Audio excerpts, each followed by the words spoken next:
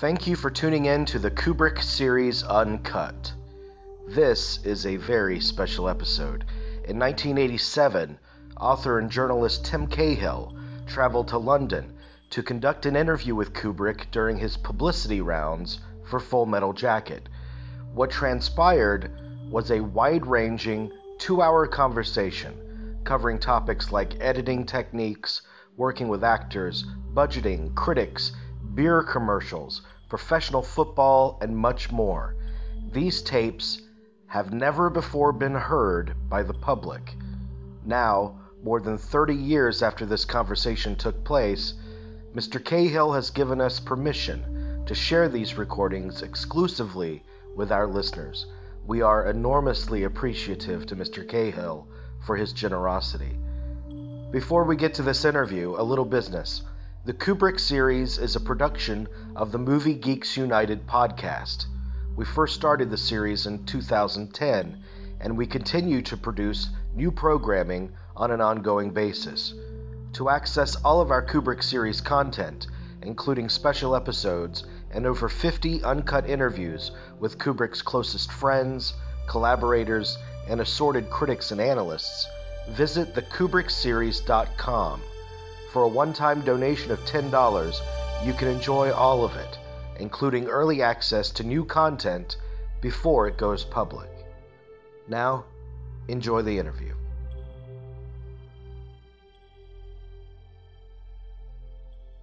I'm not going to be asking any conceptualizing questions, right? God damn, that's all the books I've read. All they are is conceptual. Yeah, but not by me.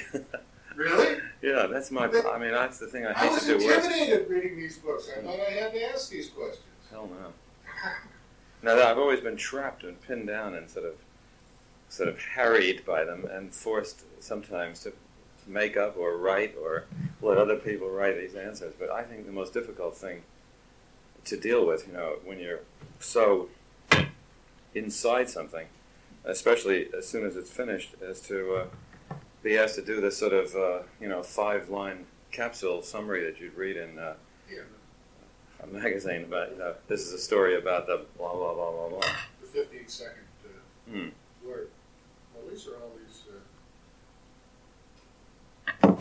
You know what I think that happens sometimes? I mean,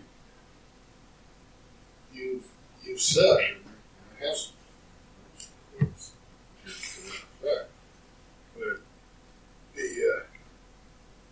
the truthful and valid ideas are so multifaceted that they don't lend themselves to front and assault. You have to be discovered by the audience. And the thrill of the discovery reinforces the ideas.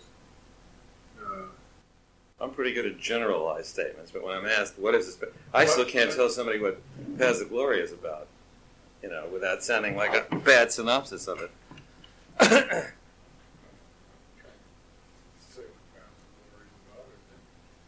But here's what I think happens.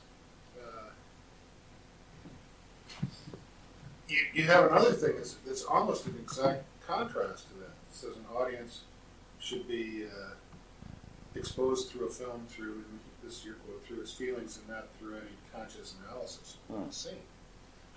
Well, I think that if you produce a film direct a film that produces strong feelings in the viewer without any neat package to tie it up and what they think about it, that's the reason that people ask you these questions. I know. It's a challenge to the film historian types, to the academic types. They see it as a challenge. Well, but I think it's something that perhaps it's ultimately the vanity of the person talking, thinking that the work is bigger, more important, and than they can describe it. And I've heard some slick. In fact, just the other day I was listening to E.M. Foster in a recording, I think from 1972, talking about the libretto of Billy Budd, which he did, and he was very clever and really just got away with saying a few things like Satan left his calling card, and some really good things that he'd probably worked on, and managed to kind of get away with not being pinned down as to what he was trying to do or what the thing was about, and so on. It is. If anything is, if it has any substance and subtlety, it is difficult to whatever you say pushes somebody in another direction, and it's certainly never complete, and it's usually wrong, and it's overly simplistic. So, as I say, perhaps it's vanity, but I find it very difficult and squirm and try to evade it. When people ask you, what does this mean? Yeah. I mean, they want you to say, I think, this is a story of the duality of man and the duplicity of governments, or something like that. And this is, and, I hear people try to do it sometimes in interviews. It usually is bullshit, or if the work is good, it's sort of, it's usually irrelevant if you've seen the thing. Fellini's very good. He just sort of makes these sort of, Fellini, he just makes these jokes and says preposterous things that he couldn't possibly mean, and it makes an amusing interview. I just did a book that was released last year. I was listening to it. It was 17 City. I kind of know what you mean, because if you spend 3.5 years writing something, there's a lot of different ideas in there. What book was this? It was a book called Very Green. Was it a novel? No. It was a nonfiction. I'm not trying to sell you this. As a matter of fact, it's sold. We're doing it. So, yeah. But it was a psychological look at the mind of a guy who had killed 33 young boys in various ways. I guess the crux of it for me was, if the guy does something this bad, does he necessarily have to be insane? Or does evil exist? The simplest way that I could describe that full turn there. But I found myself saying something different every stage to keep myself interested. Well, what I find actually is that I used some of the questions from the previous interview as answers. Somebody comes up with an amusing question or something that I hadn't thought of, and I think if you read the reviews in sequence, you'd see the traces of each interview in the next one. It's very, I don't know, obviously I'm doing it because I want to, help the film, so I can't complain. But it is as you did it for the book. But it isn't. Well, when I found it's difficult. Doing it for the book, is I was dealing with a very disturbing subject. At the time when I was writing it, I would really have liked to have talked to someone to bounce my ideas off of it. But by the time I would get to something that disturbed me that I couldn't figure out, I was so deeply into it that I would have to talk to somebody for about 2 days to get them up to speed before I could say, and then this, what do you think about this? When I was done with the book, I pretty much figured it all out for myself. It was settled, to me. Is that sort of the way that it's happened with this film and with many of the others? You took off to examine a subject matter, artistic or scientific subject matter, and work it through. And when you're done with the film, is it pretty much settled in your mind? Settled? Well, I mean, it's settled in the sense that, the criteria, starts off being, when you read, assuming that it's a book or something somebody's written, when you read it for the first time, I mean, that's your only really pure experience with it, and that's one of the things I like about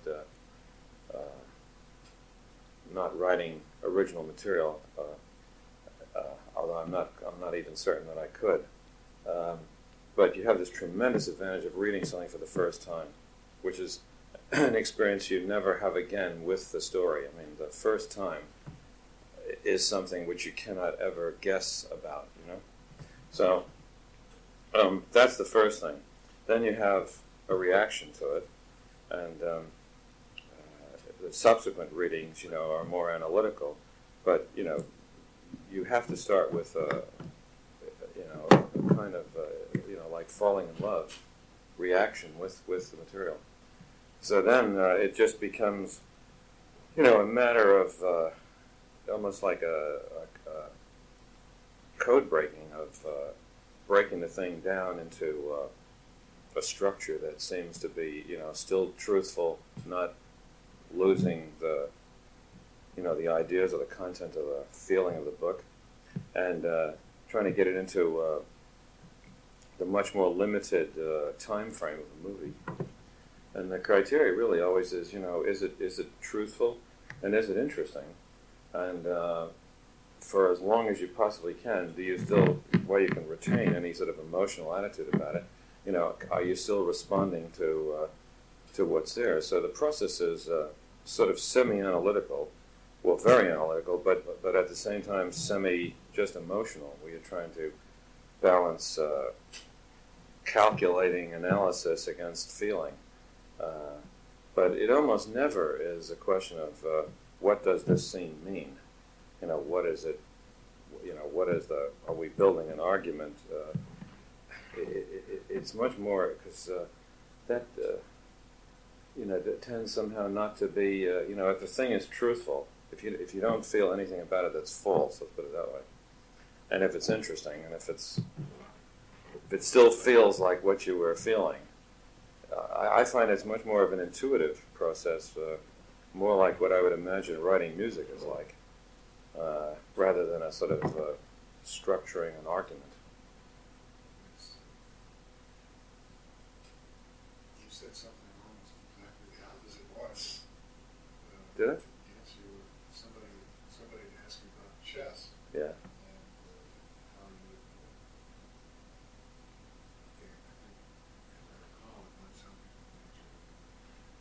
if I can make any analytic chess. Yeah. Thanks. With making films, is that Good enough. you have to make analytical decisions in advance, cost-effective, time. Oh yeah, but that's not really. Time decision, but you said something. But that's not depending a lot on intuition. In some of those circumstances, was taking some awfully big chances. Well, I don't remember in what context I said it, but it isn't really contradictory, because certainly in the actual making of the movie, all these the chess analogy becomes more valid, because you're always pitting sort of time and resources against quality and ideas, and is it worth spending another day on this? How good is it? What could I do? So you're always trying to balance, your resources against the time. That's perhaps what I was talking about. But in terms of the story, the part of the film that is not, the part of the story, the part of the thing that it has to do with telling the story, which is essentially what I'm sort of talking about, works pretty much the way I said. And this is also why it's never particularly, never leaves you in a very good position to come up with the four-liners. Because the process, I mean, it isn't careless, and it isn't just sort of off the cuff, and it isn't, you write it on the paper and you shoot it. But it's never really, like, as I say, structuring a logical argument, which would then leave you with some very good, neat ways of coming in on your answers.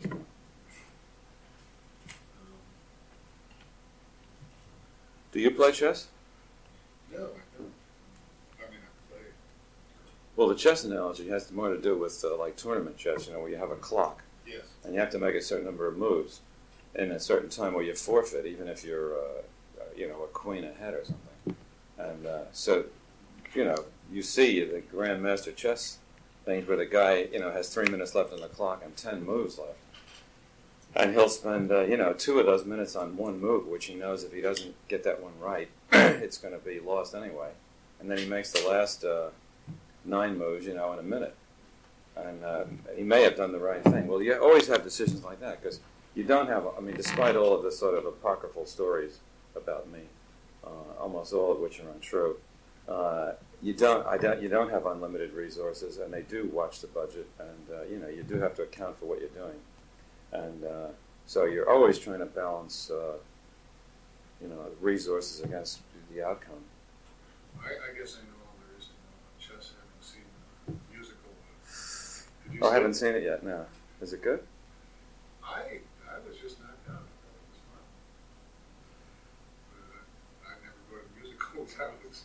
I just happened to be in town.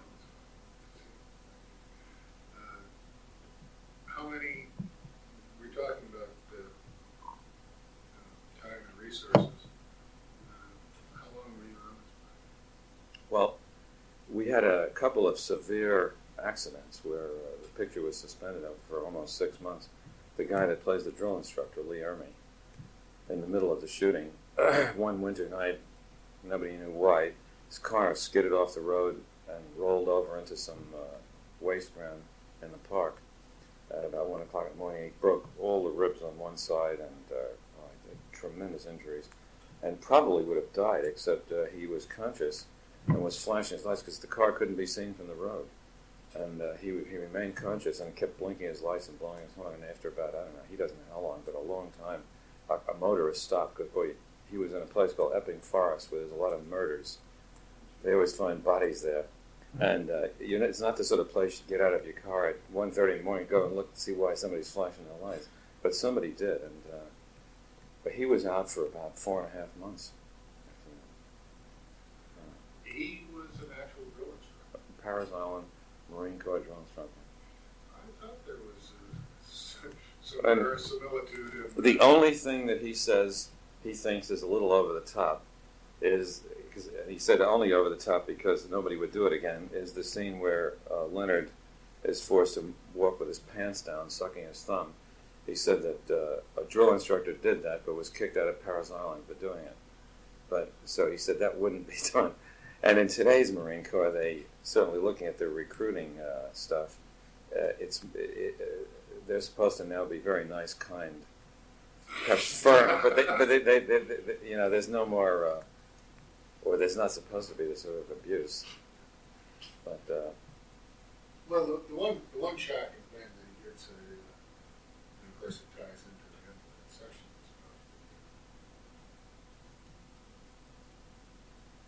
the assassins getting their training. Well, it's just his blind. In a way, you know what he means. They're great shots. He fails to realize the irony, the comic irony of the example. But yeah.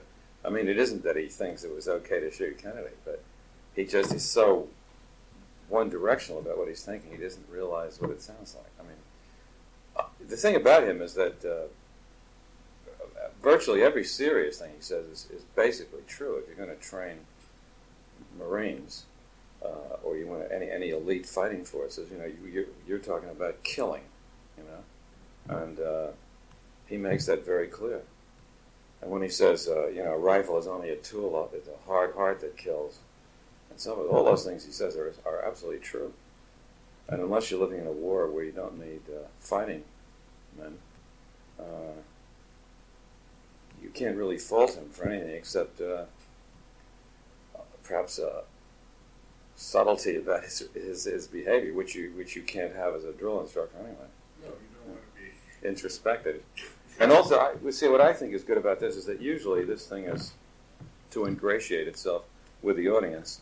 Will show that the drill instructor really has a heart of gold, and that he sits in his office, with his eyes swimming with pride about what he's done and so forth. Well, he may be proud, but I don't think it's like. Although I think I think the Lou Gossett performance was wonderful, and he had to do what he was given in the story. But it isn't that kind of sentimental bullshit. I mean, I suppose he's proud of the boys when they get out of it, but it's not. The film, as you probably noticed, doesn't make any attempt to ingratiate itself in the normal ways with the audience, and tries just to be what I felt was true, whatever, and what Michael Herr. You don't make it easy. Well, you come out of there with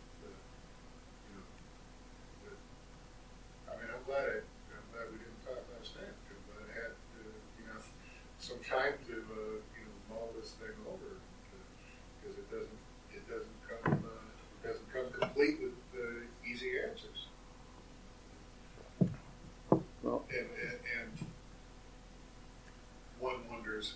I mean, this is the hard question that you don't want to ask. One wonders what the filmmaker thinks. This is the fourth picture that you made really about war. Buried in Zion House, Strange Love, and this one. It's a theme you come back to.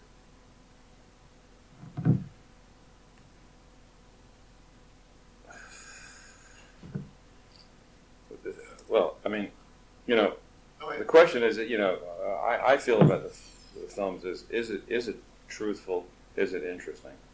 To worry about the sort of mandatory scenes or touches which people often think make a picture more. I keep thinking of the word ingratiating with the audience. Seems to me, not something that you really have to do. I think the audience has more. That is more intelligent and reacts more to the truth than some of the people that try to outguess them think they will. I mean, they will also like.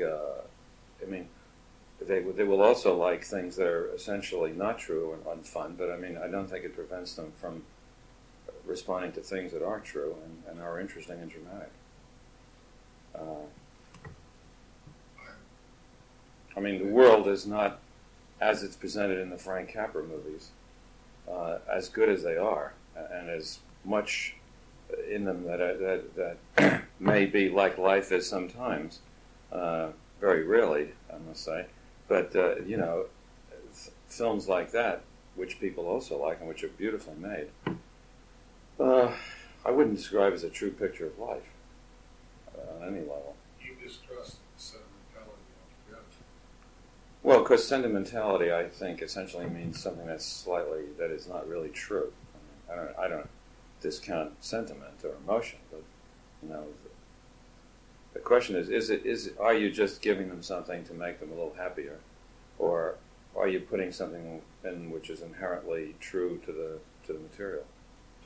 Are people behaving like we all really basically think people would behave, or are they behaving perhaps the way we would like them to behave? Well, in Pals, it's remarkable scene at the end with the song. Mm. I love that scene. And even though it's being sung in German, it's a kind of a sentimental song. Mm. It's probably corny in some context, but I think the way it worked in that film is the viewer says to himself, well, even though it's a sentimental song, these men can be moved by it. And the fact that men are moved by it moves you. But that isn't even sentimental. It plays against Except because the men in Paths of Glory are essentially all victims of the situation. I mean, in Paths of Glory, it's the officers, the generals on one level, and the men on the other. So the men have never in Paths of Glory been anything but victims. And Kirk is, of course, a good person all throughout it. It's just an emotional. Again, I would say it's more like a musical thing. I don't mean literally because they're singing, but it's just an emotional thing that felt right at the end of the film. Again, it didn't seem false, and it somehow seemed like the right melodic theme. If you think of the structure of the thing more in terms of music than argument. Yeah, right in Martin. He says you still do work on little films. You don't let them out. Well, I'll tell you what he means. I mean, I discovered that Columbia had lost the negative, the picture negative of Dr. Strangelove, and they also lost the magnetic master soundtrack.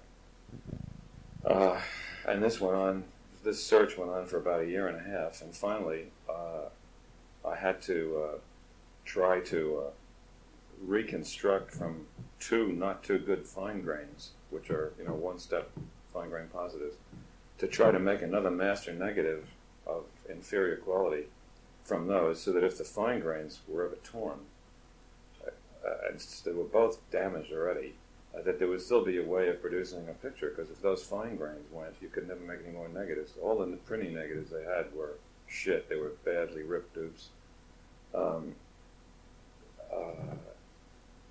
So you're into things like that, and as you check back on all of them, various things are, now that I think they realize there's a tremendous future market in ancillary, ways of showing a film, they're much more careful. But you have no idea what chaos the archiving of the movies pre, the TV cassette and everything else were. I mean, they're just so careless on the level. Depends on the company. I mean, so the ones that were sort of real major studios that had, if they had the right kind of post-production department, they did keep things better. But in this case, I couldn't believe it. So that's been going on. You've been, music's been something that's always been important. This is really the first one that had pretty nearly contemporary pop music. How did you choose some of these? I find some of the choices strange. Nancy Sinatra, or Sam and Sham. Well, first of all, they were music of the period. But there was also, I imagine this was 67, 68. Well, It's That Offensive was 68. Yeah. And, January of 68. so, But not, unless we were a bit careless, none of the material is post 68. no, I'm not saying that. I'm not saying that. I'm saying that one associates, or at least I do, more with Jimi Hendrix, Jim Morrison, that Yeah, thanks. Oh, well, I mean, it depended on the scene. I mean, first of all, it just seemed, certain music, we had, I don't know, we must have, I guess we've got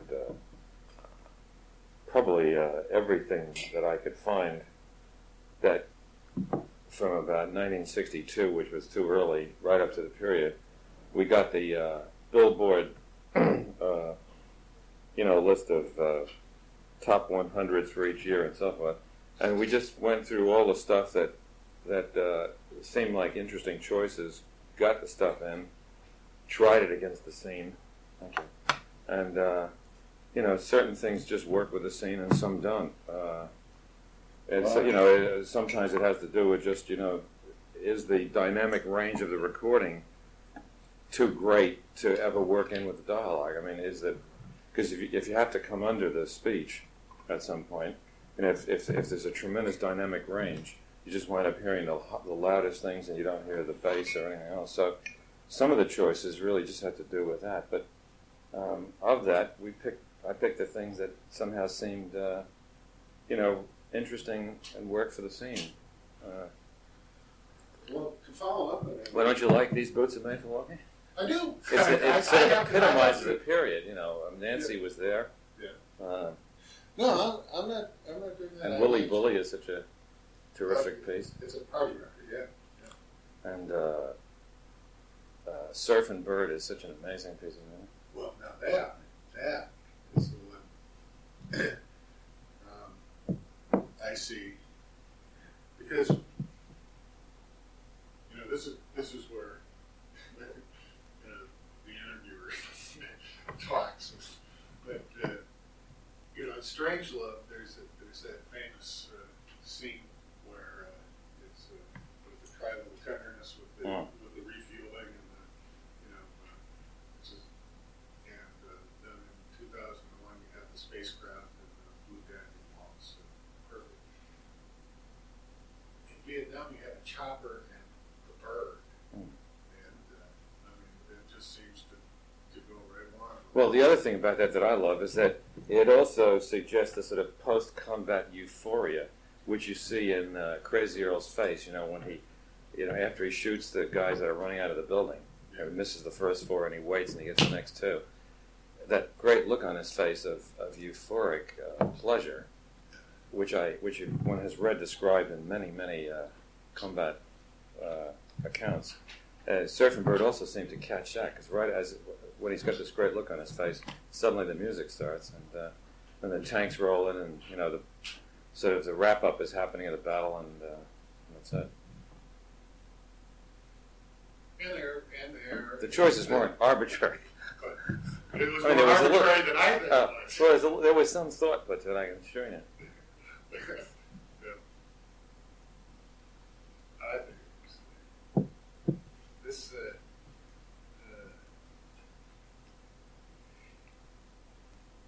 I haven't had a chance to see the book Short Timers, but I understand that it does take place 67, 68. Well, it's all set in a couple of days at the time of the Tet Offensive. Don't they do Khe Sanh in the book as well? Yeah. Then there's a that's right. There's a final section of the book which we didn't do.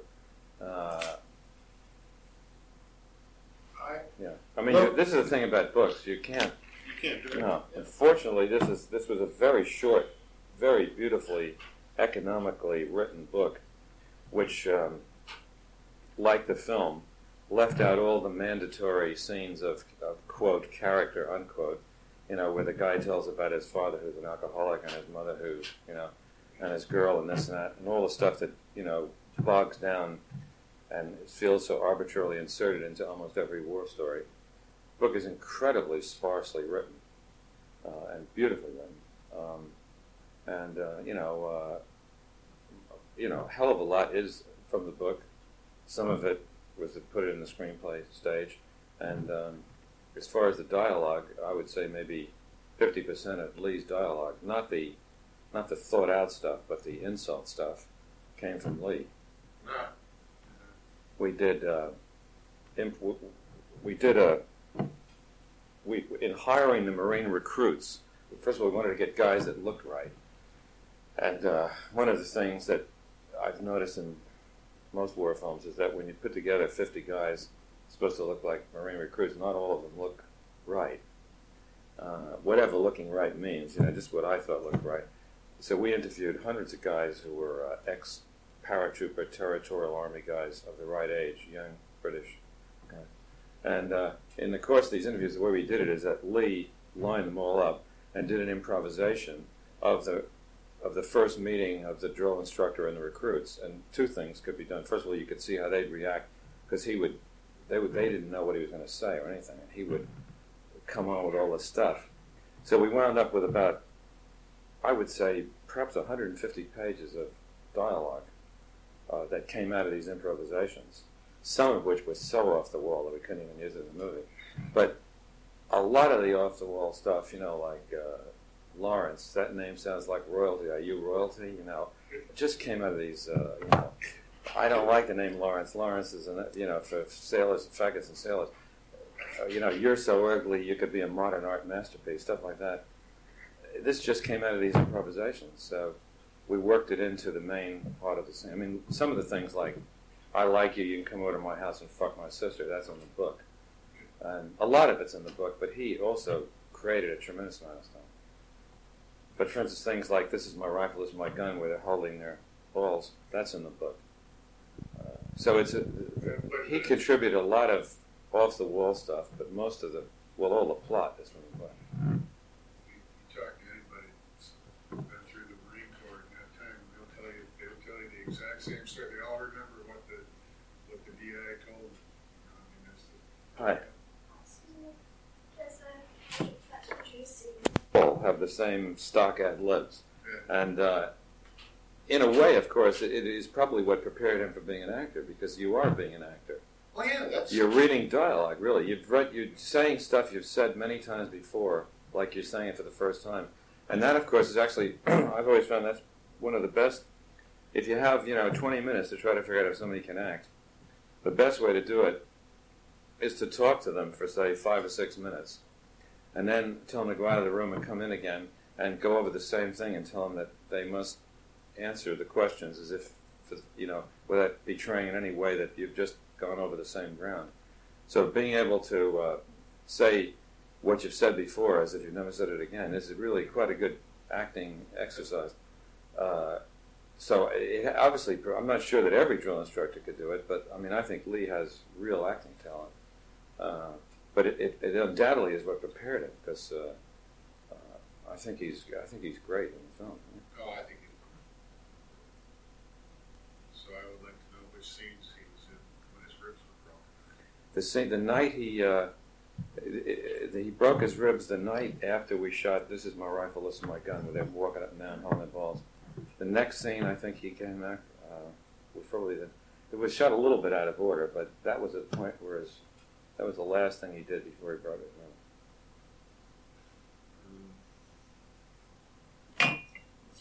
Why did you, if the book takes you both Way and Khe Sanh, why did you choose Way, the most atypical of Vietnam? Well, because first of all, the Tet Offensive is most atypical of Vietnam, because it was just one time where they came out and fought a la World War II, and Hue was the biggest example of it, because they had a division in Hue, and it was a real World War II kind of battle. It just seemed the more interesting of the two things, and some of the stuff. Well, as I say, you've got to make choices when you decode the book, and when you read the book, perhaps you'll see that the part we used was interesting and allowed a better kind of an ending. It was also one of the soldiers. It was Kalmar. Yes. This is the way I thought it was going to be. That's right. You see the enemy, kill him. Yeah. There's no enemy. He says, "There's the enemy, kill him."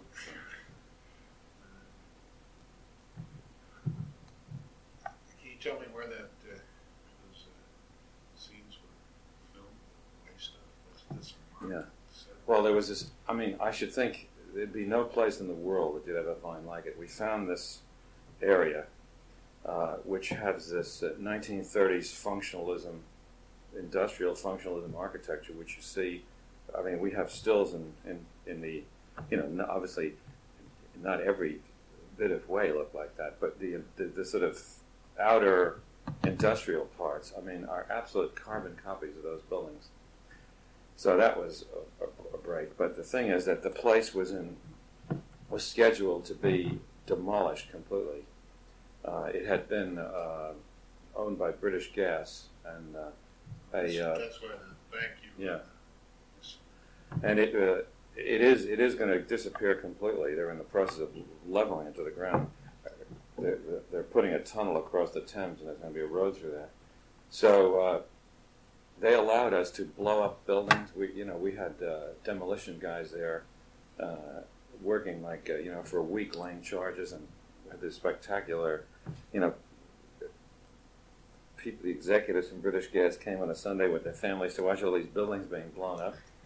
And we also we had a wrecking ball and crane there for about 2 months, with the art director telling him which holes to knock into which buildings and so on.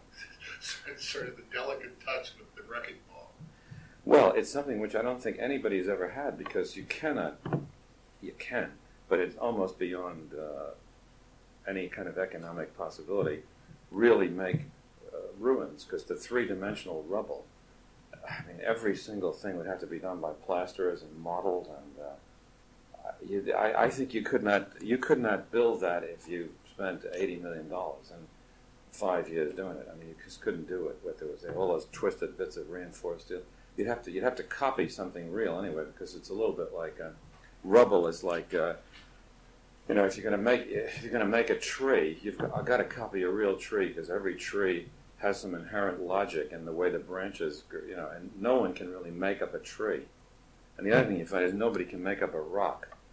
I found that in Paths of Glory. You have to copy rocks, because rocks also have an inherent logic which you're not aware of until you see someone make a fake rock, and you realize that even though each detail looks right, there's something about the rock that isn't a real rock.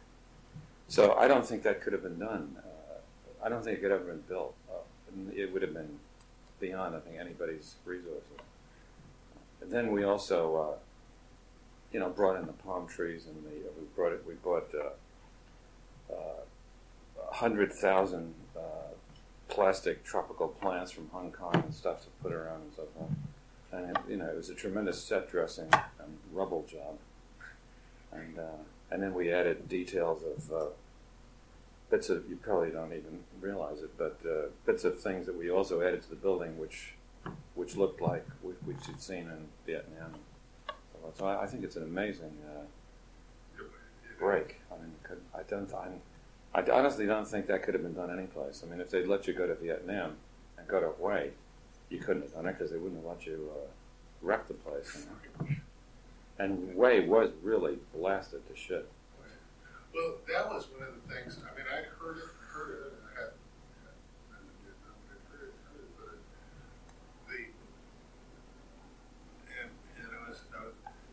I came back with Michael Herron, Carolyn's name, and did those battle scenes in Hawaii, and he was super listening. So it really strikes me as incredible firepower. I mean, there's one shot, and all of a sudden, wow. Well, I mean, those M79s fire this 40 millimeter, I guess you could call them grenades, but they're not. They're really small shells. Those little bloopers, And the Laws rockets and M60s, it is a tremendous firepower. I mean, a squad with a machine gun and a couple of M79s, can put a lot of lead down. But of course, you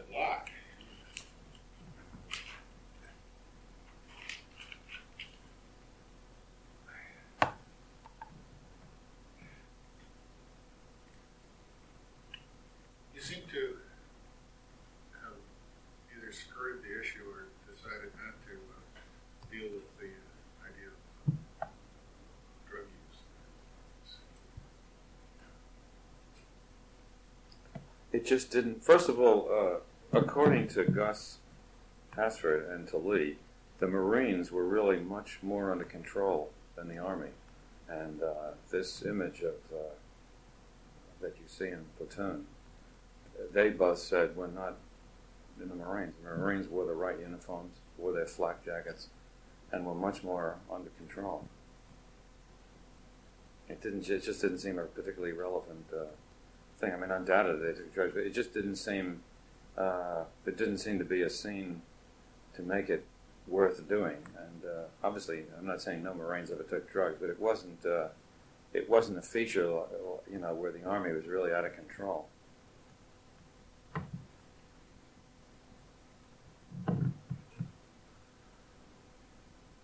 I mean, for instance, just the flak jackets. People hated wearing them, and they're fucking heavy, everything. But the Marines did wear them, and when you see the shots in Hue, they're all wearing flak jackets. These people want to always look at directors, yourself, particularly, with a body of work, try to compare and contrast.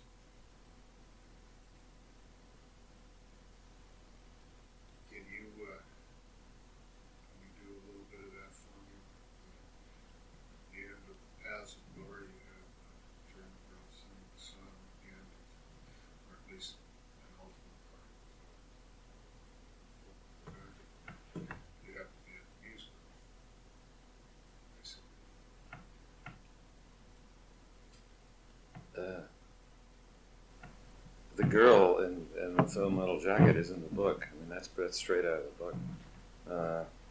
It's just an accident. I mean, there's no master design. Let you get away with that. I know, but I mean,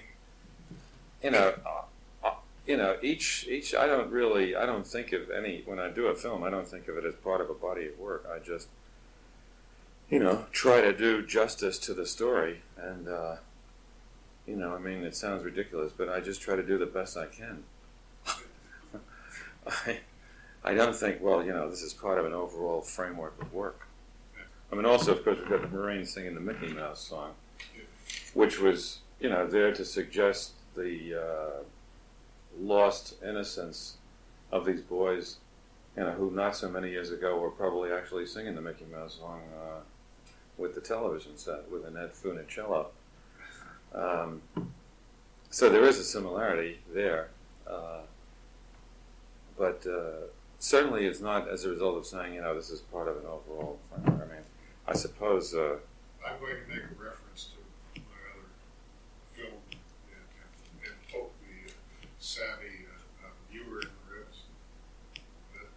Oh, heavens no. I mean, there's another extraordinary accident, which you probably may have noticed. In the back of Cowboy's death scene, there's something that looks very much like the monolith in 2001. And it just happened to be there.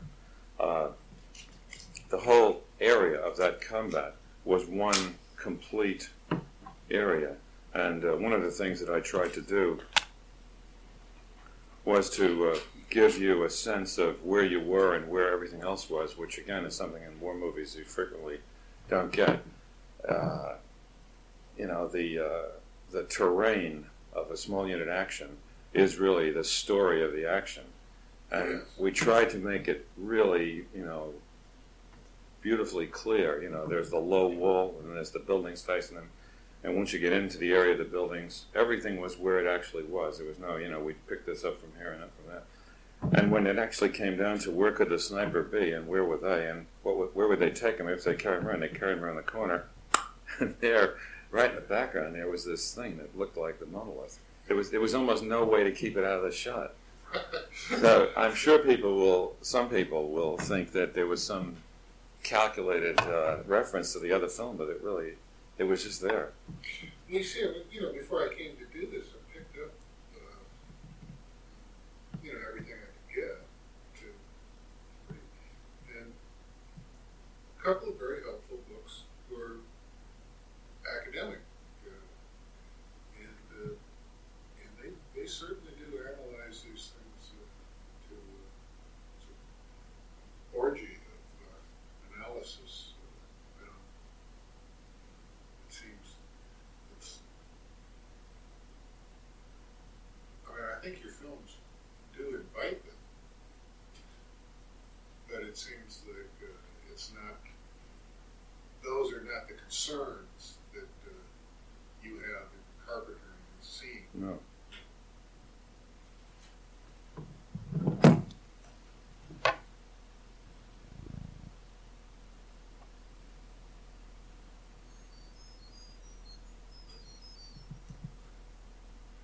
I'm sorry, I just looked at my watch and it said 12 o'clock. I couldn't believe it.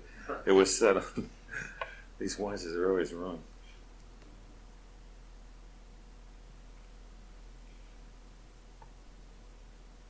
Do you want me to order some sandwiches? Are you hungry or anything? Oh, let me just see if I can find somebody to do this. Use a laptop. Oh, I have. Are you a computer man? I use it. Yeah, I have. A Compaq 2. The 286. It's called the Compaq 286. 20 megabyte hard drive, and I use word processing, database, and spreadsheet, which is tremendous help. I mean, my God, it's the dreariness of keeping track of things. What do you use? Well, I just do Cameras today. I mean, you really can't buy a camera that isn't good. It's just really, do you like these features or those features? Were there any, some of the, you have a reputation for using some new technology. I don't know much about the mechanics of making film. Was there some technology that was used? Not really, no. What about the editing? Oh, that was possible. I edited the thing on the Montage video editing computer, which is a very clever device where you load the material of the scene into 17 different tape transports. You have the same material on 17 machines. And the computer, essentially, you set it a kind of a control thing. I won't try to describe all the controls, but it's reasonably... It takes about a week to become comfortable using it. But then it's miraculous. What you do is it looks like you're editing film. I mean, you feel like you are, but all you're really doing is you're giving time code instructions to these machines. You know, go to this time code, turn yourself on, and when you get to this time code, turn yourself off, by which time the next machine has run down to the next cut, and so forth. So you can actually look at what looks like a reel of film with every cut in it, but you haven't recorded anything. You haven't done the cuts. Well, you haven't touched the film, but I mean, you haven't actually recorded the tape either. You're just looking at, I'll tell you what the advantage of not recording the tape is. You're just looking at the machines running to the exact point and turning themselves on at the frame. And all the machines are sort of optimized and being sent to the part of the tape where they'll get to quickest. The thing is that if you record the tape and then you try to change it, you don't have room. You know, it's recorded. This way, you look at a cut and say, oh, I think I'll make that 4 frames longer. You just go to the whole thing. Next time you see it, it's 4 frames longer. Because all that's happening is the time code has changed. Instead of the machines doing what they did before, they're doing it, X number of time code frames different. So where do you see the film? You sit in front, you have a TV screen, it's on TV.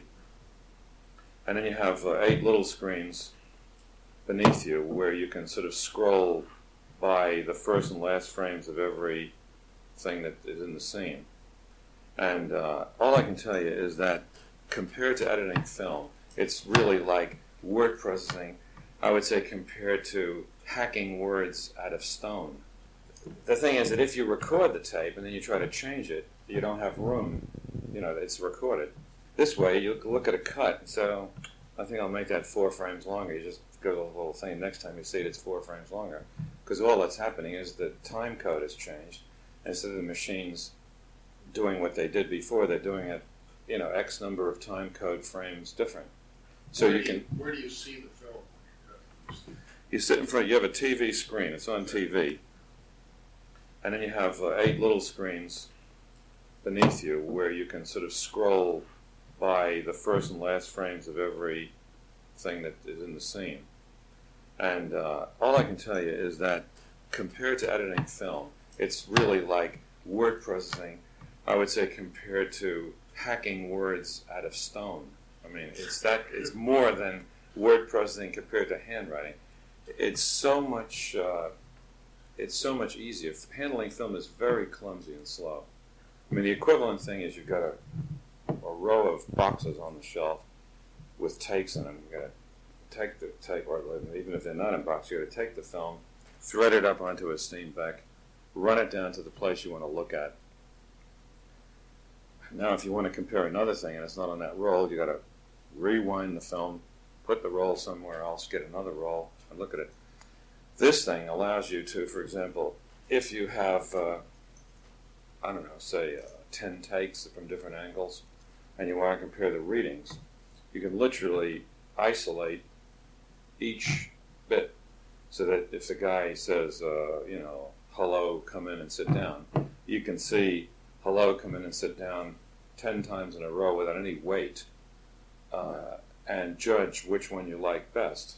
And then if the next bit that you put on, which you thought was the right bit, doesn't go with it, you go immediately back to those other 10, pick another one, and it's just like it is like word processing, but it's much faster than the comparison of say word processing to handwriting.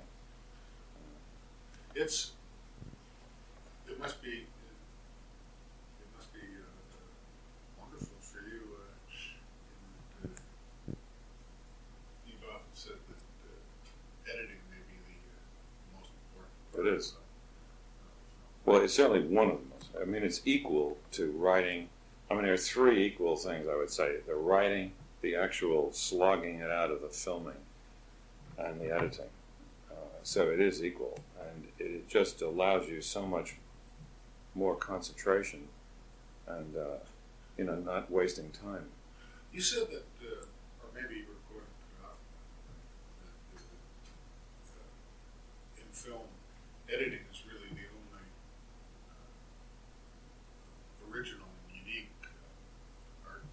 That's right. Can you elaborate on that? Well, I mean, everything else comes from some other. I mean, writing comes, is writing, and acting comes from the theater, or photography comes from photography. I mean, everything else. There's only one thing which is unique to film, and that is editing.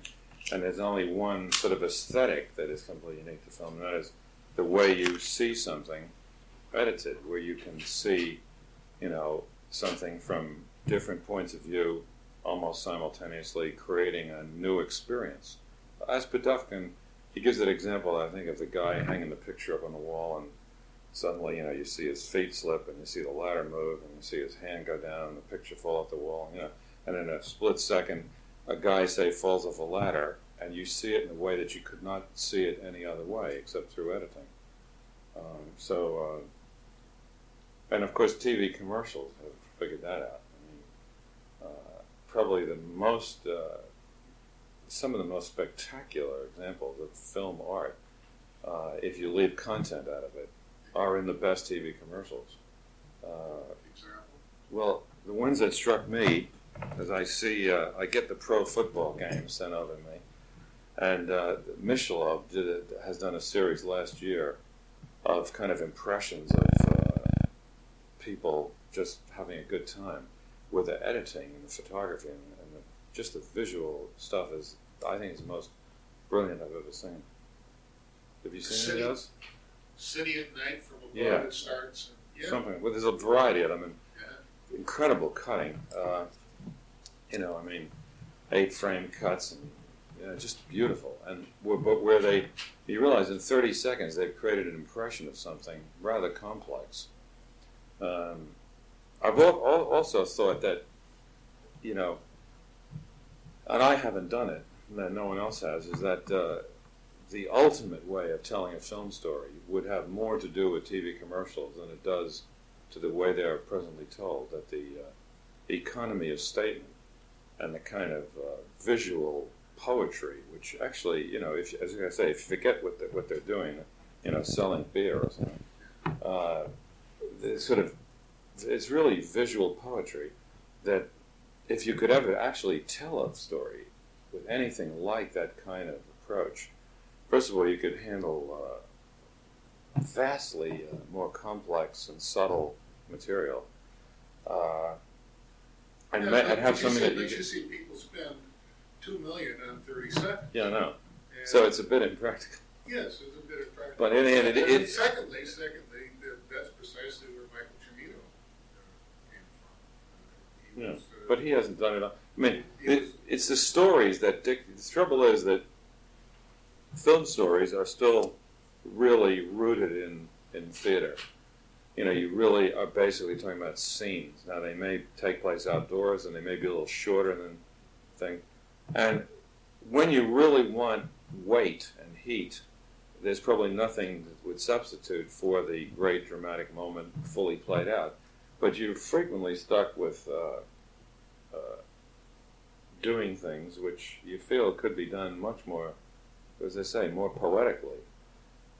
But you have to establish the stuff in the beginning, and you have to do it. It has to be a certain kind of a story. I mean, there's no point you couldn't do Lee Ermey's dialogue like that. It just depends. The story has to be written for it, and I'm not quite sure who would do it, because writers don't write visual things, and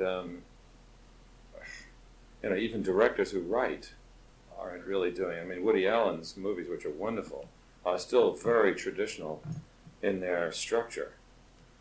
But that was a tension that I felt in Full Metal Jacket.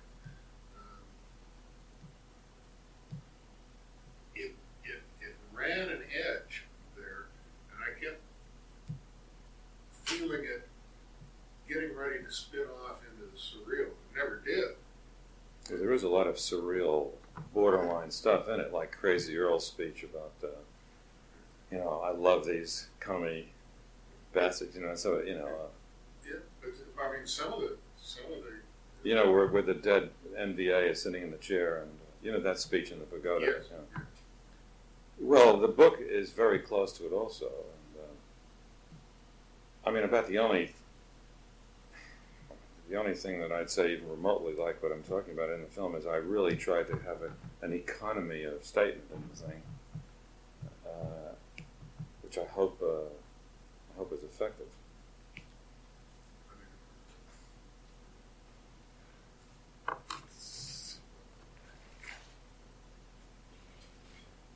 I hope I got the year right on the Michelob beer, because some of my TV, occasionally I find myself looking at a 1984 game. I think that the Giants were in the play. They were. You're a football fan? I like to watch pro football. Yeah. Don't you? I love pro football. Yeah, it doesn't. I've never seen it. In fact, it's become very popular here. They've got Channel 4 started it, and they started in a way where they were explaining everything they did, and it was kind of hard to watch. But they now just have Frank Gifford comes on, he does a little thing, and they just do the announcements from the game. They don't bother explaining it anymore. And when they had the Super Bowl, I think they had about it was on I think it was a Sunday night. Was the Super Bowl on a Sunday? Whatever it was broadcast at about 2 in the morning, and it had something like 8 million people watching it, which, it had an incredible rating. So the British have really gotten onto American pro football. Yeah, they had a guy that a British guy named some pro team. Yeah. Didn't play, but he made the team. I know. You'd think with the rugby stuff that there'd be guys that could do it. Maybe there are, but no one's done it yet. They've got some kickers, I think, place kickers. Yeah, but rugby is glancing contact. I know. And yeah, arm tackling and and you're supposed to do it that way. You couldn't do it any other way. Yeah, but I don't think these guys could do it either if they had nothing on. Precisely. It'd be interesting to see Lawrence Taylor with no protective gear. Yeah. I remember when Pete Dawkins came over here from maybe on Rhodes, I guess. Played rugby and couldn't get over he kept tackling people head on, smashed out. What you do wonder watching rugby is they do all they're ever doing is sort of lateraling the ball, and you rarely see a fumble where the other team picks up and runs for a score. You're watching rugby, you have the feeling they could do more of it in pro football, but I guess it's too dangerous. Perhaps there's more guys back there in a rugby thing in case the ball is dropped. There's a whole row of guys that can still rush over and. Yeah, and it isn't You do see it sometimes. You do see it in desperation. 30 seconds to go on the kickoff. You'll see an attempt at lateraling it. I've never seen it succeed, but a lot of these college teams do quarterback option power sweeps, but you almost never see the pros.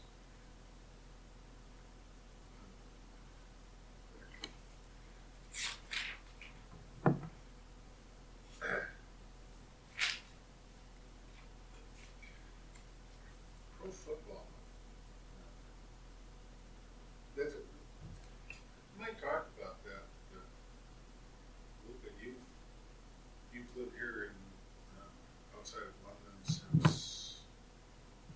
'68. 68. I thought you came from. I thought. Oh, I've been here before, but I sort of. It was Lolita you did it. Yeah. 60. But it was on and off before that, yeah. Since 68. But then you said, well, I'm not an expatriate either. Right. Well, I mean, I tell you, there are 3 places I could live that would be practical, because you got to live in some kind of a major production center. I could live in L.A., New York, or London. Now, New York is really inferior as a production center to London. Hollywood is better, but I really don't like living there. So I don't really think I'm living in. I mean, I more think of it. I got 3 choices, and London is the best choice. I don't think I'm living in. I haven't said, oh, I don't want to live in America, but I would have to live in one of those 3 places, and it really comes down to that. And well, we're sitting here in a very graceful, in an English drawing room, wainscoted. We're looking out into formal gardens. It's a very nice place to live. It's not unpleasant. No, I mean, it's not a burden to live here. But I mean, if New York was a better place to work, I'd live in New York. I mean, I basically, I have to. It really comes down to that. I'm gonna say I really don't like living in Los Angeles. New York, I like New York, but it is not as good a place to work. And this place is really just very, very practical to work in. And the work takes so long that you basically have to live where you do most of your work. And also, little things happen when your children start to go to school. It gets harder to move them around. If you have a dog, you can't bring it in and out of England because there's a 6-month quarantine. So you wind up, aside from the fact that, that's the reason why I don't really sort of flit back and forth.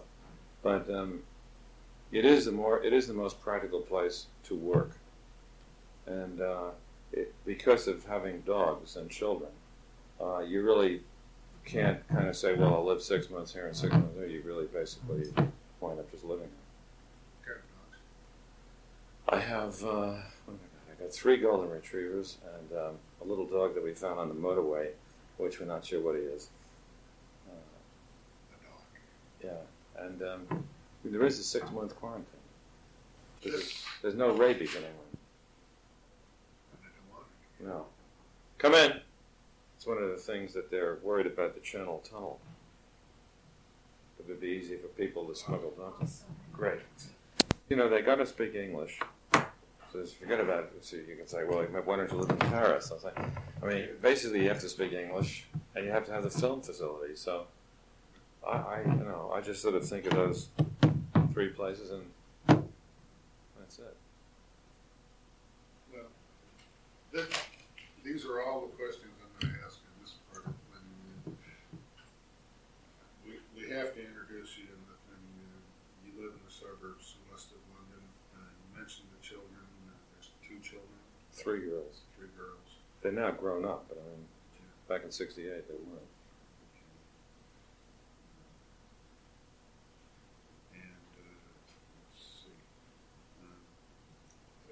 You're still married to Christiana, who is the girl that was in the sequence in the end.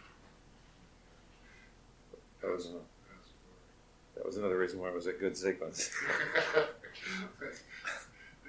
Is she actually singing the song? Yeah. Well, she's an actress. She was an actress. She's now painting.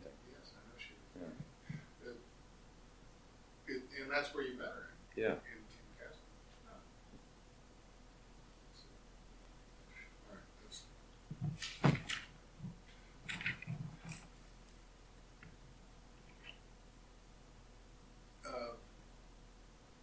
How do you respond to, early on I said something about, I was just trying to think about some of the critical reactions to some of your films, and one critic in particular accuses you of dehumanizing characters. Mm. How do you respond? Obviously, I don't think that's true, but the critical opinion on my films is always more or less been settled by what I would call subsequent critical opinion. I mean, the initial reactions to most of the films are usually wrong, or a lot of them are wrong. Whether they don't get the handle on it immediately and don't know how to deal with it in the sort of hour and a half they've left to write the review, or what. But somehow, with most of the films, the subsequent critical opinion is the one that establishes it, as an important film. Where if you read some of the initial reviews, on all of them, this seems to be true of a lot of films. I was amazed to read some of the reviews of Citizen Kane when it came out, and they weren't very impressed with it. Really? I was amazed, for instance, when Dr. Strangelove came out. Not only wasn't it appreciated by various important critics, but it was really vitriolically attacked. Bosley Crowther in the Times wrote a piece where I think the headline said, "Moscow gold could not buy more harm to America," and that sort of stuff. And strangely enough, you couldn't say, well, liberals liked it. William Buckley wrote a terrific review of it, and you could not tell where their support would come from. Eventually, Loudon Wainwright in Life magazine wrote an editorial where he compared the criticism of the film with the then criticism from some Soviet general, saying that Russian artists should, do this, that, or the other thing. Where Life actually came out, Life came out and supported the film. So you couldn't, subsequently it's hard to believe that people, could that there'd be this sort of reactions. Thinking about it, yeah. It's, that goes to the point that I was saying. Producing strong feelings with no easy answers often antagonizes some people. Well, it certainly can antagonize and possibly confuse critics, because suddenly they're sitting there and they've got to say something and they're not quite sure what to say, so they say, "Well, he must be full of shit," and I'll just say that. But I remember a very important critic in Los Angeles criticized Paths to Glory because the guys didn't speak with French accents. Which hardly seems, when you look at the film, a relevant criticism. But they've all been. It's all been that sort of thing. That's always struck me as kind of strange. Anyway, you have you have the World War II scene, and you have the Nazis planning something, and you want your audience to understand what they're saying, so you have them speak in English, but they speak with German accents. With sort of Clint Eastwood doing a German, without it's one thing if they had German actors, yeah, right. But they've got really phony accents, with Americans trying to, so it's, and of course 2001 drew an incredible range of responses in the beginning.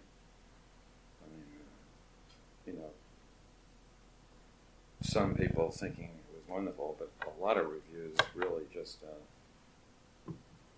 treating it as if it was some sort of awful mess.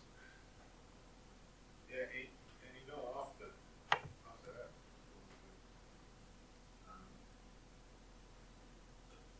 The Shining seems to hold up really well. Not hold up, it gets better. I've seen it 3 times. Well, The Shining probably, had the easiest, most accessible kind of story.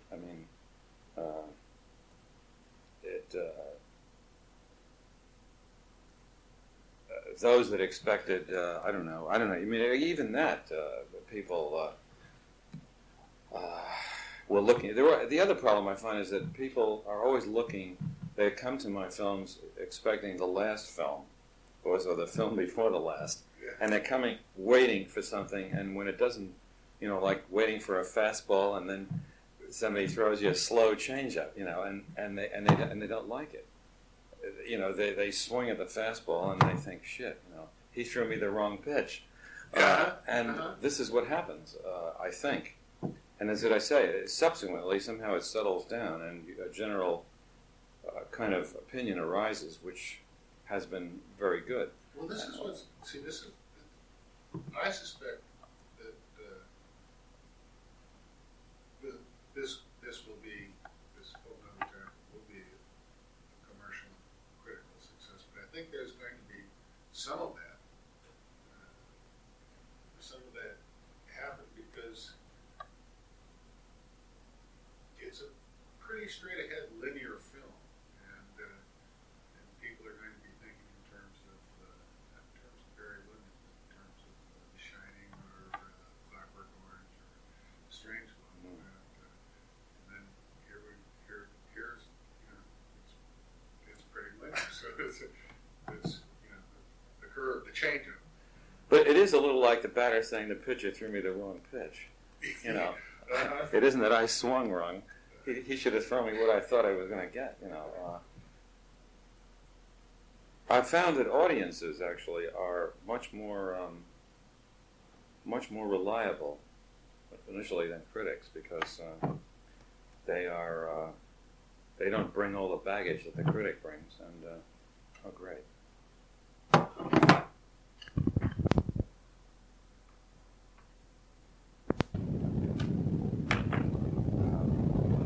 Because in the face of these incredible reviews in 2001, most of which were not good, at 11 o'clock in the morning on the first day at the Capitol Theater, there were lines around the block. And I remember sitting in the office at MGM where they were very, very worried because they had some of the reviews were really insulting, let alone bad. And I remember this guy came in that had been down in the street. And he came up and he said that there were lines around the block, and he looked amazed, and they said, well, what kind of people are there? And he said, people with beads around their neck and blacks. And they all sat there, wondering what was it all about. But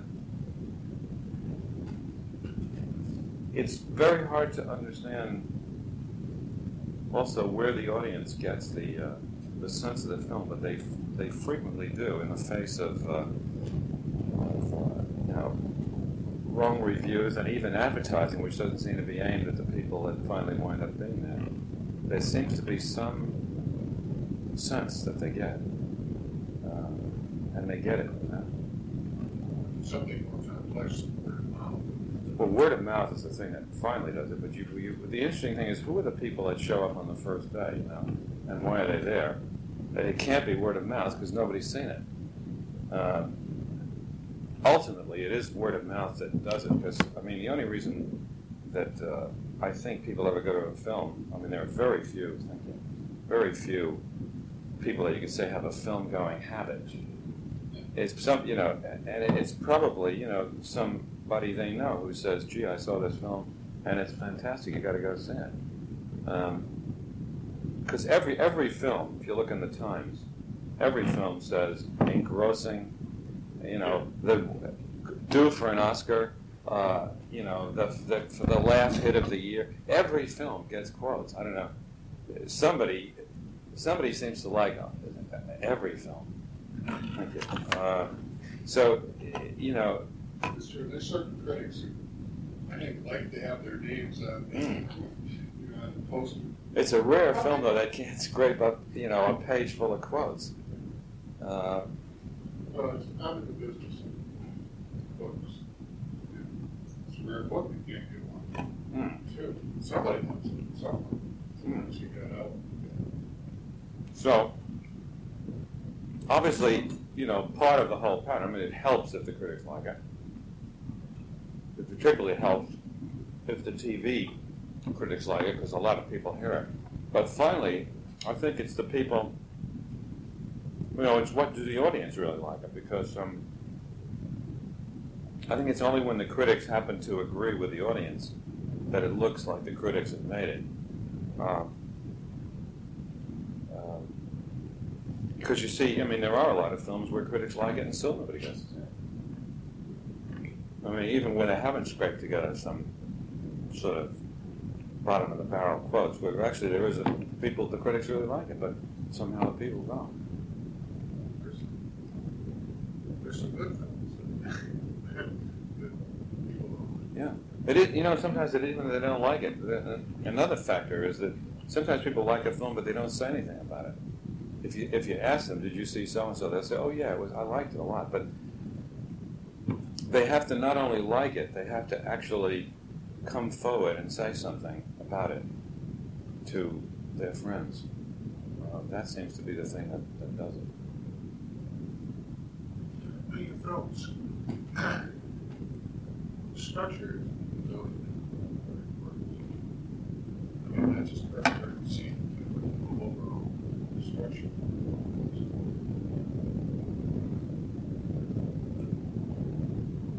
I felt, as I came away from Full Metal Jacket, I felt like there was a third section unstated. Do you have any idea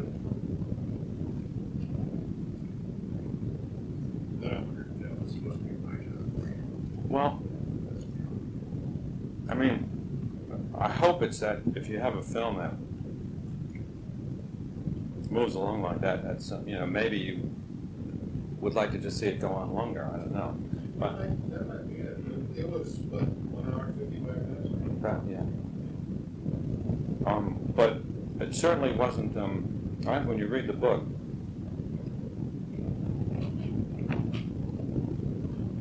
I think you'll see that the third section of the book doesn't really add anything to the film. I didn't realize. It was the third section. I wasn't referring to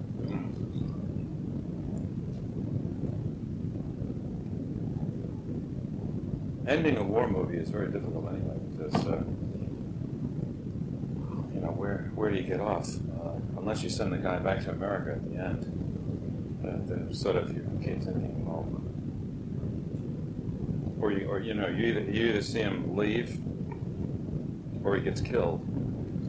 So there is always it's not an easy ending. That's always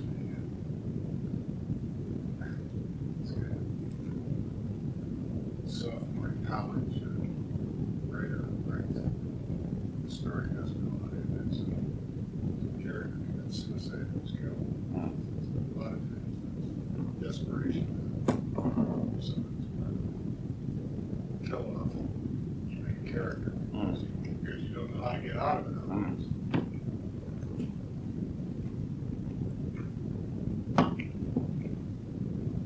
How do you like London? You've been here before, haven't you? Yeah.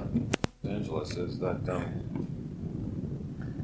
when they've depicted people, film stories about film people, they sort of show them being corrupted in Hollywood. But it isn't that you're corrupted, it's, I think, it's that you have a tremendous sense of the insecurity and kind of low-level malevolence of that's there, and it's very good to insulate yourself from it. So that, you feel that you're actually doing just some work, and somehow in England that really is very remote. I read Variety and something like that to keep up with, the trade bullshit, but it's good to get it sort of on a printed page and not, every place you go, you meet people who say, "How's it going?" Yeah. When are we going to see your next one? Or when will it be finished? But with a perhaps an unconscious thing. But although when something is good, I think people appreciate it. But I think there is a insecure and competitive feeling there that where they like trouble and they like. In this case, we had a terrific screening for Warner Brothers on May 23rd with a rough dub of the picture, rough sound mix, which was done in one day. And, they were very, very... In fact, Bob Daly put his arms around me and kissed me. And And I was thinking to myself, well, having seen The Godfather, it may not have exactly the meaning, I think. But then Terry Semel said, this is going to make our year. So I knew that this was what I had hoped it was. But, you know, they loved the film. But I was so far behind with the sound mixing and the lab work that we blew this June 13th sneak and had to put it back to June 19th.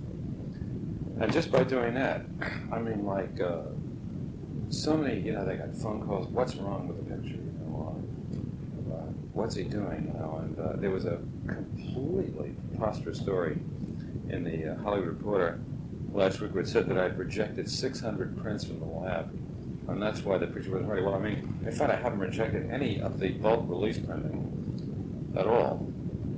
And, you know, the lab wasn't going smoothly. So there is this sort of sense there of waiting to pounce. What? What took the time? Well, I wasn't ready. I wasn't finished. I mean, normally it takes 4 to 6 weeks to mix the soundtracks. So I started mixing the soundtracks the day after that screening, which was the 24th of May. Well, I mean, today is the 10th of June, so I've had 10 days. So I've had 17 days to do what normally takes 4 to 6 weeks. I mean, in fact, the last reel that you saw still isn't. The music was wrong. The music for the sniper scene will be different, and the reel is cut the way it is. But I still haven't finished the last reel of sound. Well, it was a background. It was an original score. Yeah. Some of it was the way it will be, but for instance, the last piece was still being written, and we just sort of bunged something in there. I was thinking it seemed to work that way. It did work, but it'll be better when you see it. But you know, the thing is, as I say, right now when I leave you, I'm going to Shepparton, and we're now finally mixing the last reel, and they're bulk printing the picture now. They've done 4 reels, you know, 800 prints, and there's 2 more reels to do. But as I say, there seems to be, you know, propensity, and in the trade press also, of you know, looking for trouble, you know. So it's nice to be. I'm saying it's pleasant not to be right, to get the direct exposure of it. Yeah, I heard it from her. I was going to go there, so we said maybe I did for it. No, it's not going to be released until December. Yeah. That's what I heard. Oh, I mean, part of my problem is that I cannot dispel the myths which have somehow accumulated from people just sort of putting stuff in, you know, which is completely, absolutely off the wall wrong. And you can't, you know, they get saved and repeated in the files. I mean, this is the way it goes now. Stanley Kubrick is.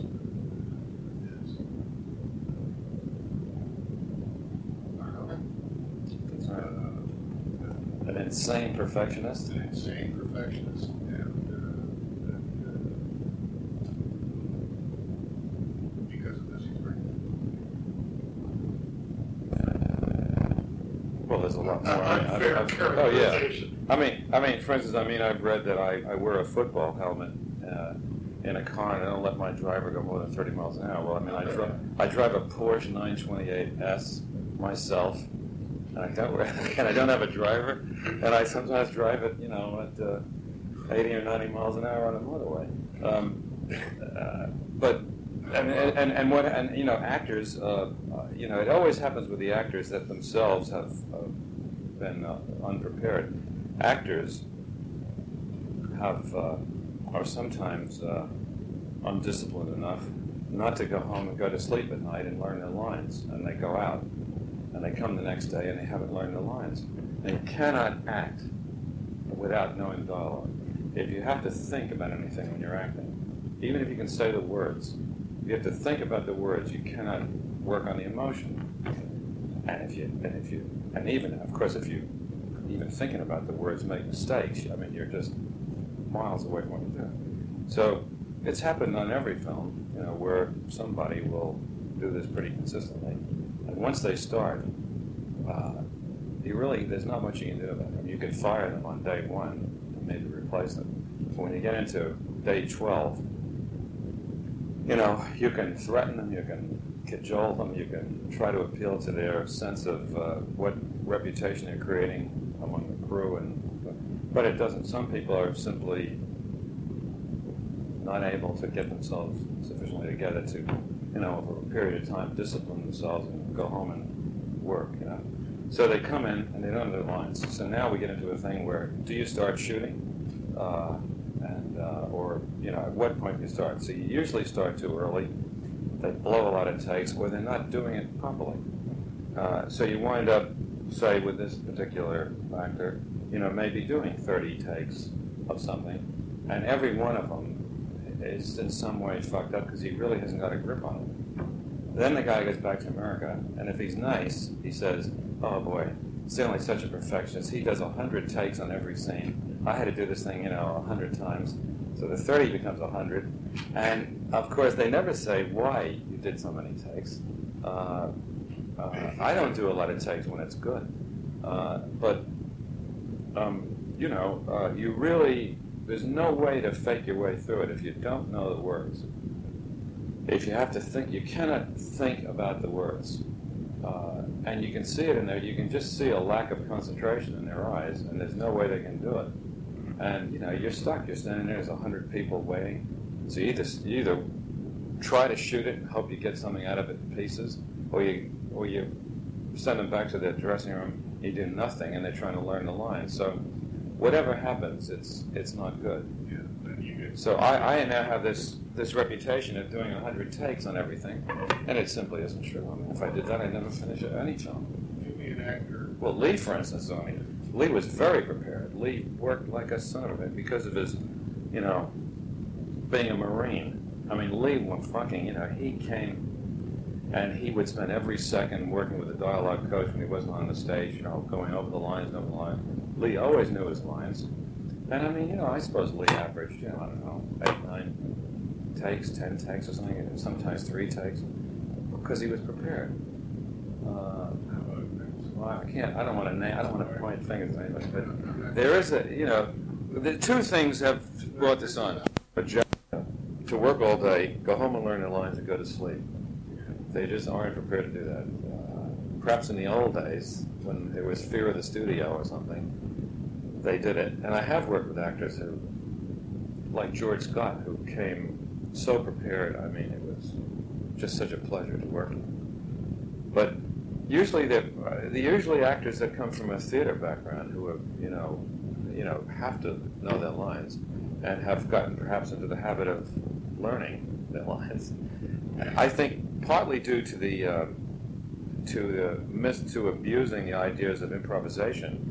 A lot of actors, even by their acting teachers, because you talk to them and the teachers said, you were asking if we do this in Q&A, type it up. Triple space. And give me at least a day to have a crack at it, because I don't know. Have you ever done one of these things and seen someone print exactly what you're saying? Yeah. No, I mean. I don't do that. For one thing, part of my technique is such as it is to ask the question once and then circle around and ask it again sometime later on. So no, we take these things and concentrate on one subject at a time, and sometimes things certainly don't take somebody who's articulate. Their normal speech. It makes some just like I am. Well, no, I find that the two problems. One is that the interviewer makes up the quotes, which obviously I'm not going to do, and the other is that he prints exactly what you said. And when you get it down exactly as you said it and you see it in print, it looks dumb usually. Sometimes. Yeah, you really get a sentence out. I'm not gonna make up I'm not gonna try to sound like Winston Churchill, but I'd like to just tidy it up. Yeah. Okay. I will find as soon as I get it written, what I will ask. Thing of what I imagine this length might be. When you get a single, it's impossible. I have to retype the whole thing. to get my bits in between the lines, Oh, I cross see. words out. Yeah. I got to have room to write on Okay, to change the words. sure. Change a word or tighten This that. is no problem for me because if we're doing Q&A, all you're doing is doing a bunch of unpaid work for me. So Okay. I don't mind. When is this piece gonna run? We will. That's why we have the books run. We're trying to get it to run. We really wanted to part two when we opened. Well, that's June 26th. It's impossible. So now we will try to do it 2 weeks after. It means that I have to just count.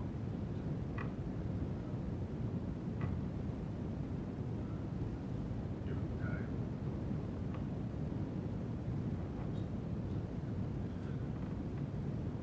I wonder something about I didn't finish that thing, but I think I'd said it earlier. Just that, an actor has to leave himself, time at night to learn to think about. First of all, to think about what he's going to do, and to learn his lines, and to go to sleep. I mean, nobody can work day after day, with 2 or 3 hours sleep, and without knowing their lines properly. Well, that's essential. Lines. He can get away with it because you ask him a question, he sort of does his thing, and you think he's thinking, he's actually looking up there at the thing, and you better ask the kid. And it works for him. But boy, you try to get through a long speech like that, you can't. Yeah. But Marlon, Marlon's a genius too. But Marlon would be, I'm sure in The Godfather, Marlon learned his lines. I mean, when Marlon's greatest parts, I'm sure he remembered his lines. I'm sure he knew his lines in Streetcar Named Desire.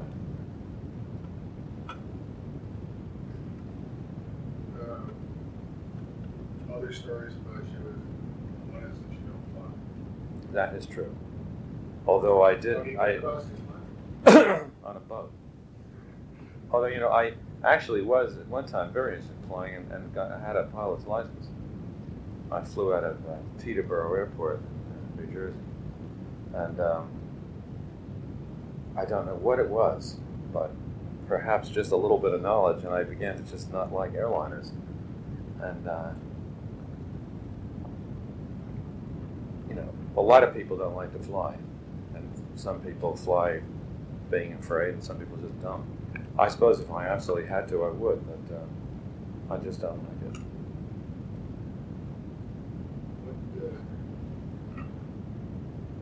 You told me that you like pro football something, but I hadn't really expected it. I'll throw some other things that I might not have expected.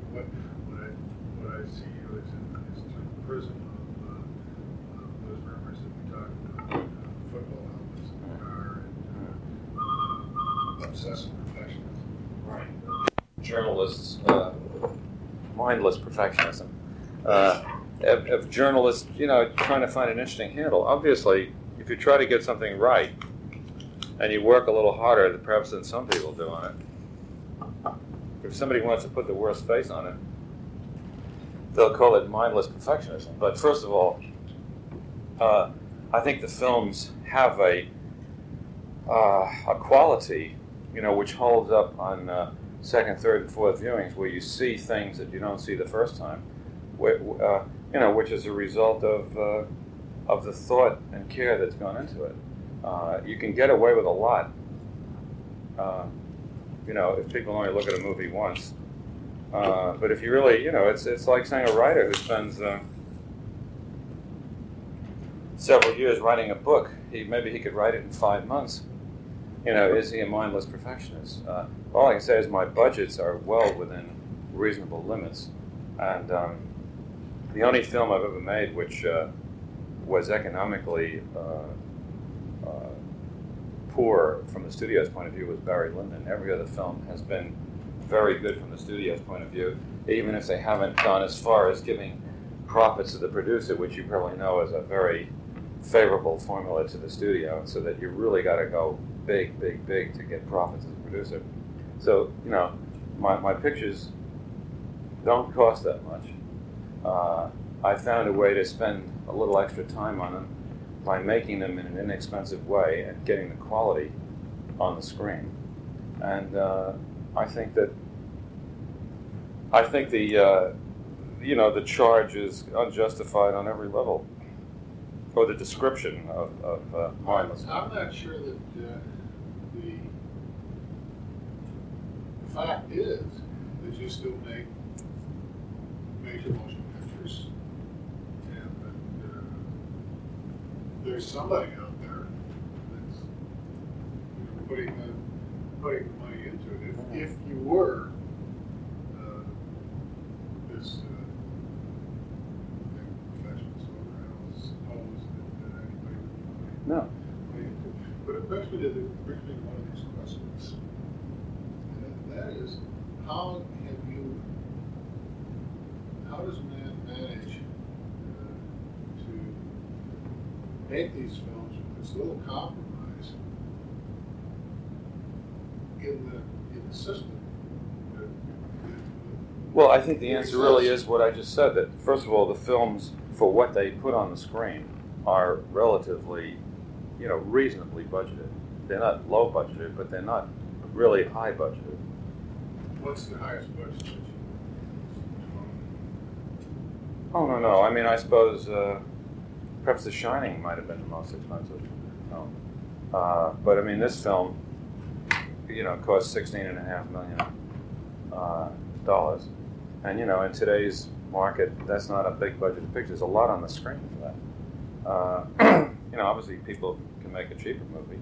And under certain very fortunate circumstances, people have done a lot, for less if they go to the right place and so forth. If they're lucky enough for the picture to be made in a, some sort of cheap economy or something. But all I can say is that I have no problem getting financing because the films have all delivered for the studios, and it's easy to for people to make remarks about oh, you shouldn't pay attention to this, you shouldn't worry about that, but I think they're unjustified, and I think that as I say, I think it's just a way of putting a bad face on something which essentially is good. The conventional sort of take on you in terms of why you need to have your hands on all the elements runs that each of those first films of your design that you did in fact have to have your hands on everything because nobody else was going to do it. Well, that's where I learned how to do everything. That's where you learned how to do everything. And then the Spartacus thing left a bad taste in your mouth. And from that time on, you wanted to keep your hands on it. Well, I mean, why wouldn't you? I mean, first of all, I mean, there It's are a really... lot of work. Yeah, but I mean, if you love... That's why you have to really love the story to begin with and want to spend the time on it. I'd much rather spend 3 or 4 years on one film than make, 2 or 3 films in the period and let all sorts of things go wrong. But the reason they let you do that, just to reiterate, is films don't cost that much. And they deliver. They deliver, and they have been, not only does the film, not only does you have the prestige of putting out a film that at least, even if they don't like it, nobody's going to call it trash or fodder. Even if they don't like it, they're not going to do it. So you have that prestige. Plus you make money on everything, with the exception of very little. So that's it's as simple as that. I think it is, yeah. But I mean, for instance, a lot of people, or not a lot of people, I mean, some of the comments people are amazed that you worry about theaters, where the picture's being shown, and the projectors, because they think that's some form of demented anxiety. But, I mean, for instance, Lucasfilms put up some money and have a thing called the Theater Evaluation Program, and they went around and checked a lot of theaters, and they published a report, and the report virtually, confirms your worst suspicions that that within one day, 50% of the prints are scratched. That the theaters are usually have something broken. The amplifier is no good and the sound is bad. The reflector has burnt out in the back of the thing, and the light's uneven and dark. And if you catch a theater, This is what I found. Tell me about this. Films that I've seen lately have all seemed too dark. They're dark on the screen. It's the theaters. No. The thing is that most theaters try to put a screen that's bigger than the light source that they paid for in the projector. If you buy a 2,000 watt projector, and really that's only going to give you a decent picture, say, 20 feet wide, and you make the picture 40 feet wide by putting on a wider angle lens, you're putting in 200% less light. There's an inverse law of squares with doubling the picture size, and so they try to get away with a cheaper light source. It costs more money to buy the bigger thing. They might have to buy a new projector, but they want the biggest picture, so it's dark. Projectionists are frequently now you have the manager projectionist who the thing runs, nobody's even looking at it. And it might be some 19-year-old kid who's filling in for a week that they showed how to thread the thing once. Who can't count to 5. Yeah. And exhibitors are terribly guilty of ignoring the quality that minimum quality they should put on the screen. Another thing that happens, because of the cake stand projection, where they put all the reels together in a continuous thing, it never comes off, they never clean the aperture gate. And you start to, one little piece of gritty dust gets in there, and every time it runs it gets a little bigger, and after a couple of days it's starting to put a scratch from one end of the film to the other, and you'll see pictures which have scratches that begin on the first reel and go to the end, and it gets worse and worse and worse. And they really wrecked. The Lucas report, I think, found that at the end of 15 days most prints should be junked. Now, is it an unreal concern if I want to make sure that on the press shows or on the key, city things, that someone goes and checks the theater out 3 or 4 days before to make sure nothing's broken? Because a lot of times it's just that stuff is broken and the manager hasn't wanted to repair it, or the theater owner doesn't give a shit. So, and since it's really only a phone call or two, or pressurizing some people to go and do it, it's not that hard to try to get it done. And so I do it. What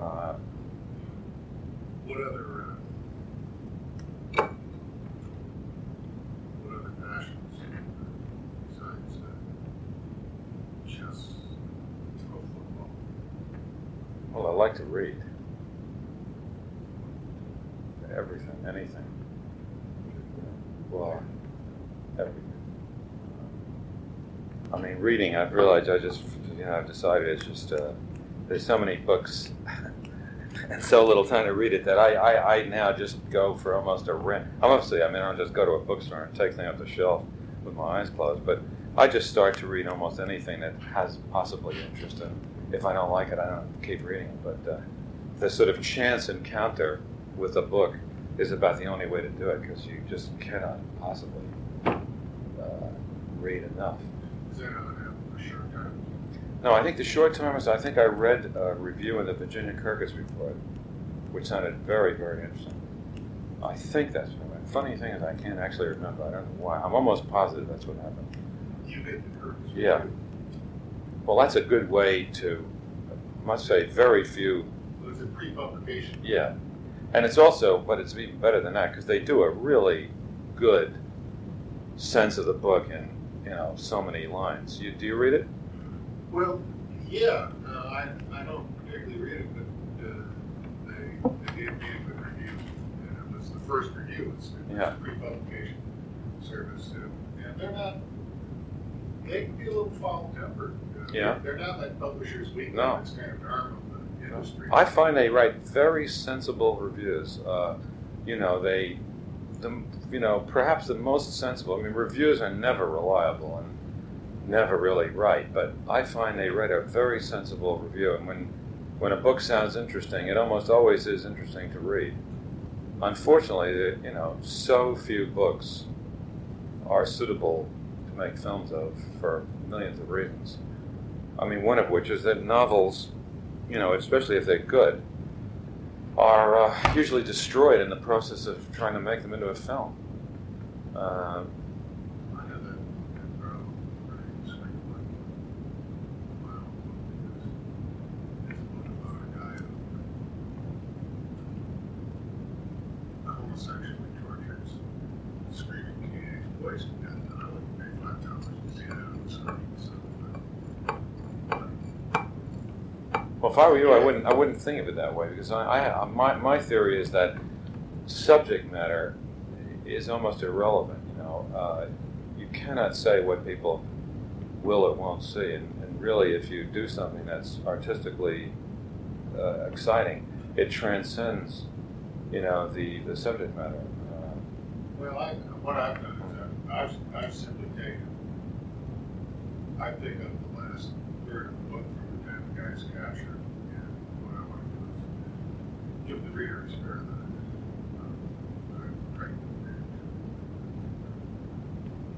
Viewers across a prison conference room from a man who, he's done these things, and he loathes and despises this individual, and yet he can still make me laugh, and even charm you on occasion, which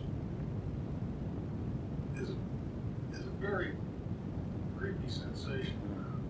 Well, it's to a much lesser degree. You have that sensation about your drill instructor. Some of the things he says are really quite funny, except in the context he says them. You can kind of get little shivers as well. Well, I think the criteria is are you being true to the material, and is it interesting? That's all you can think about. If you try to outguess, how will people react to this or that, you don't know what you're doing anymore. I think you can't really guess that. Does it give you pleasure? Is it interesting, and are you being true to the material? I think that's the only way you can come to any kind of decision. You're writing a screenplay. One thing I can give you, one suggestion: do not write long shot, close up, track. Just write what people say and do. And I would put more in the thing than normally is in a screenplay, because screenplays are the worst medium for reading I think had ever been invented. I'd put things in that, normally they just put in things, he walks across the room, he turns white. I would put in, I would write it, what I did for this to try to help people, we tried to write this thing as sort of like not even in a screenplay format, but with just text and dialogue, and try to give a sense of, just like it was a story. Just because you can't read a screenplay. One of the terrible things about a screenplay is that you tend to skip everything but the dialogue. And it works if it's a Neil Simon comedy, reading it. But an awful lot of screenplays, no sense of mood or anything is ever appreciated, because your eye just goes to that narrow paragraph of the dialogue. That's funny, because I haven't written a screenplay in 20 years. I did it in college, made some films in college. It seems to me it's a much different process than actually writing prose that I've described to people. While you're picking and choosing among the scenes that you want to do, it's more like fitting a puzzle together. You put this piece in and you say, that piece goes, this piece goes, that piece goes here, that goes. That's the way it seems to me. My novice position. Well, that's why, I said to you earlier, it's sort of like breaking a code. It is that. And of course, the other thing that even you writing it, you can never anticipate what the actor can actually contribute. which makes some of the scene redundant, or perhaps what he doesn't get you, where it has to be made clearer. The emotional sense of what the actor might be thinking adds such an element to it that cannot ever be put on the page. That in filming, you always, I think, certainly I do, you have to use the football analogy, you do have to reserve the option of calling automatics when you see the lineup, because you go out there and you think it looks great on paper, and suddenly you look at it and you realize that something is all too clear, and you got so many lines that are still hammering away at it, and you realize the guy just has to look at somebody a certain way, and you know what this much dialogue might have done, and you have to reshape it. Or conversely, it isn't clear at all, or it's something, or another thing that happens is an idea may arise that you just never thought of. That's so exciting when you actually see it happen that you have to cobble something together right on the spot. So although, as I say, the actors have to learn their lines, you still have to be ready sometimes to break away from that and exploit opportunities that you suddenly discover in the process of rehearsing the scene. I find that the only difficult part of making a movie for me is the first working out of the scene, shooting it. Once you know what you're doing, and once they know what they're doing, and once you're sure that what they're doing is interesting and relevant, getting them to do it right is relatively easy unless you've hired the wrong people. The hardest thing is to make sure that what you're doing is you're doing the right thing, and that the scene is written right, and their attitudes and ideas are correct. The getting it out of them is the easiest part. You said What time is your plan with? it leaves at 4:15. It goes in. Yeah. Let me just get this Yeah. one question. In dealing with actors, you said something about giving them the idea. Yeah. Is the key. Can you give me an example? Well, I mean, whatever you're saying, you could be thinking about something that isn't literal. Usually are. I mean, when you talk to people, there's really some other idea. There may be some other idea. You're not thinking exactly the meaning of the words. So the attitude of the actor, is it could be anything. I mean, you could say, "Would you pass the salt?" And you could mean, "I love you." You could mean, "I'm bored with you." You could mean, "You're making me nervous." You could mean anything. So, the thought behind it is the thing that, in a sense, the novelist does when he describes the inner life of the character or describes just the way somebody says something. And the dialogue frequently isn't enough of a clue as to what the attitude might be. And the sort of accurate shaping of the attitude and the changes of the attitude in the scene, in a sense, the director becomes something like a novelist at that point. Can you think of anything a particularly successful example? Practically every moment. I mean, I wouldn't know where to start because whatever they're saying, I mean, they could mean. Well, I know, but I want to. You gave an It's example. It's very hard. Maybe something concrete. Jeez, that's hard to do. I'll think about it, and if you want, I'll fax it to you. But I mean, as a generality, it is really what, aside from the cinematic aspects of, the staging of the movement, the photography, the composition, the coverage for the editing, how many shots you for which purpose. Certainly, from the acting point of view, that is really what you're talking about. And then you just become. The next thing you do is you become a sort of taste judge. Is the balance right? Is it, first of all, is it real? And then is it interesting? I mean, first thing is it accurate? Does it say what you want to say? Second, has he managed to make it real? Because it could be accurate, and he hasn't found a way to make it real. But even if you get it accurate and real, there's one last step that if you really try to get it working, is can you make it more interesting? Is there some aspect of the thing that can make it more interesting? And those really are the three things that an actor, that you're concerned about with a performance.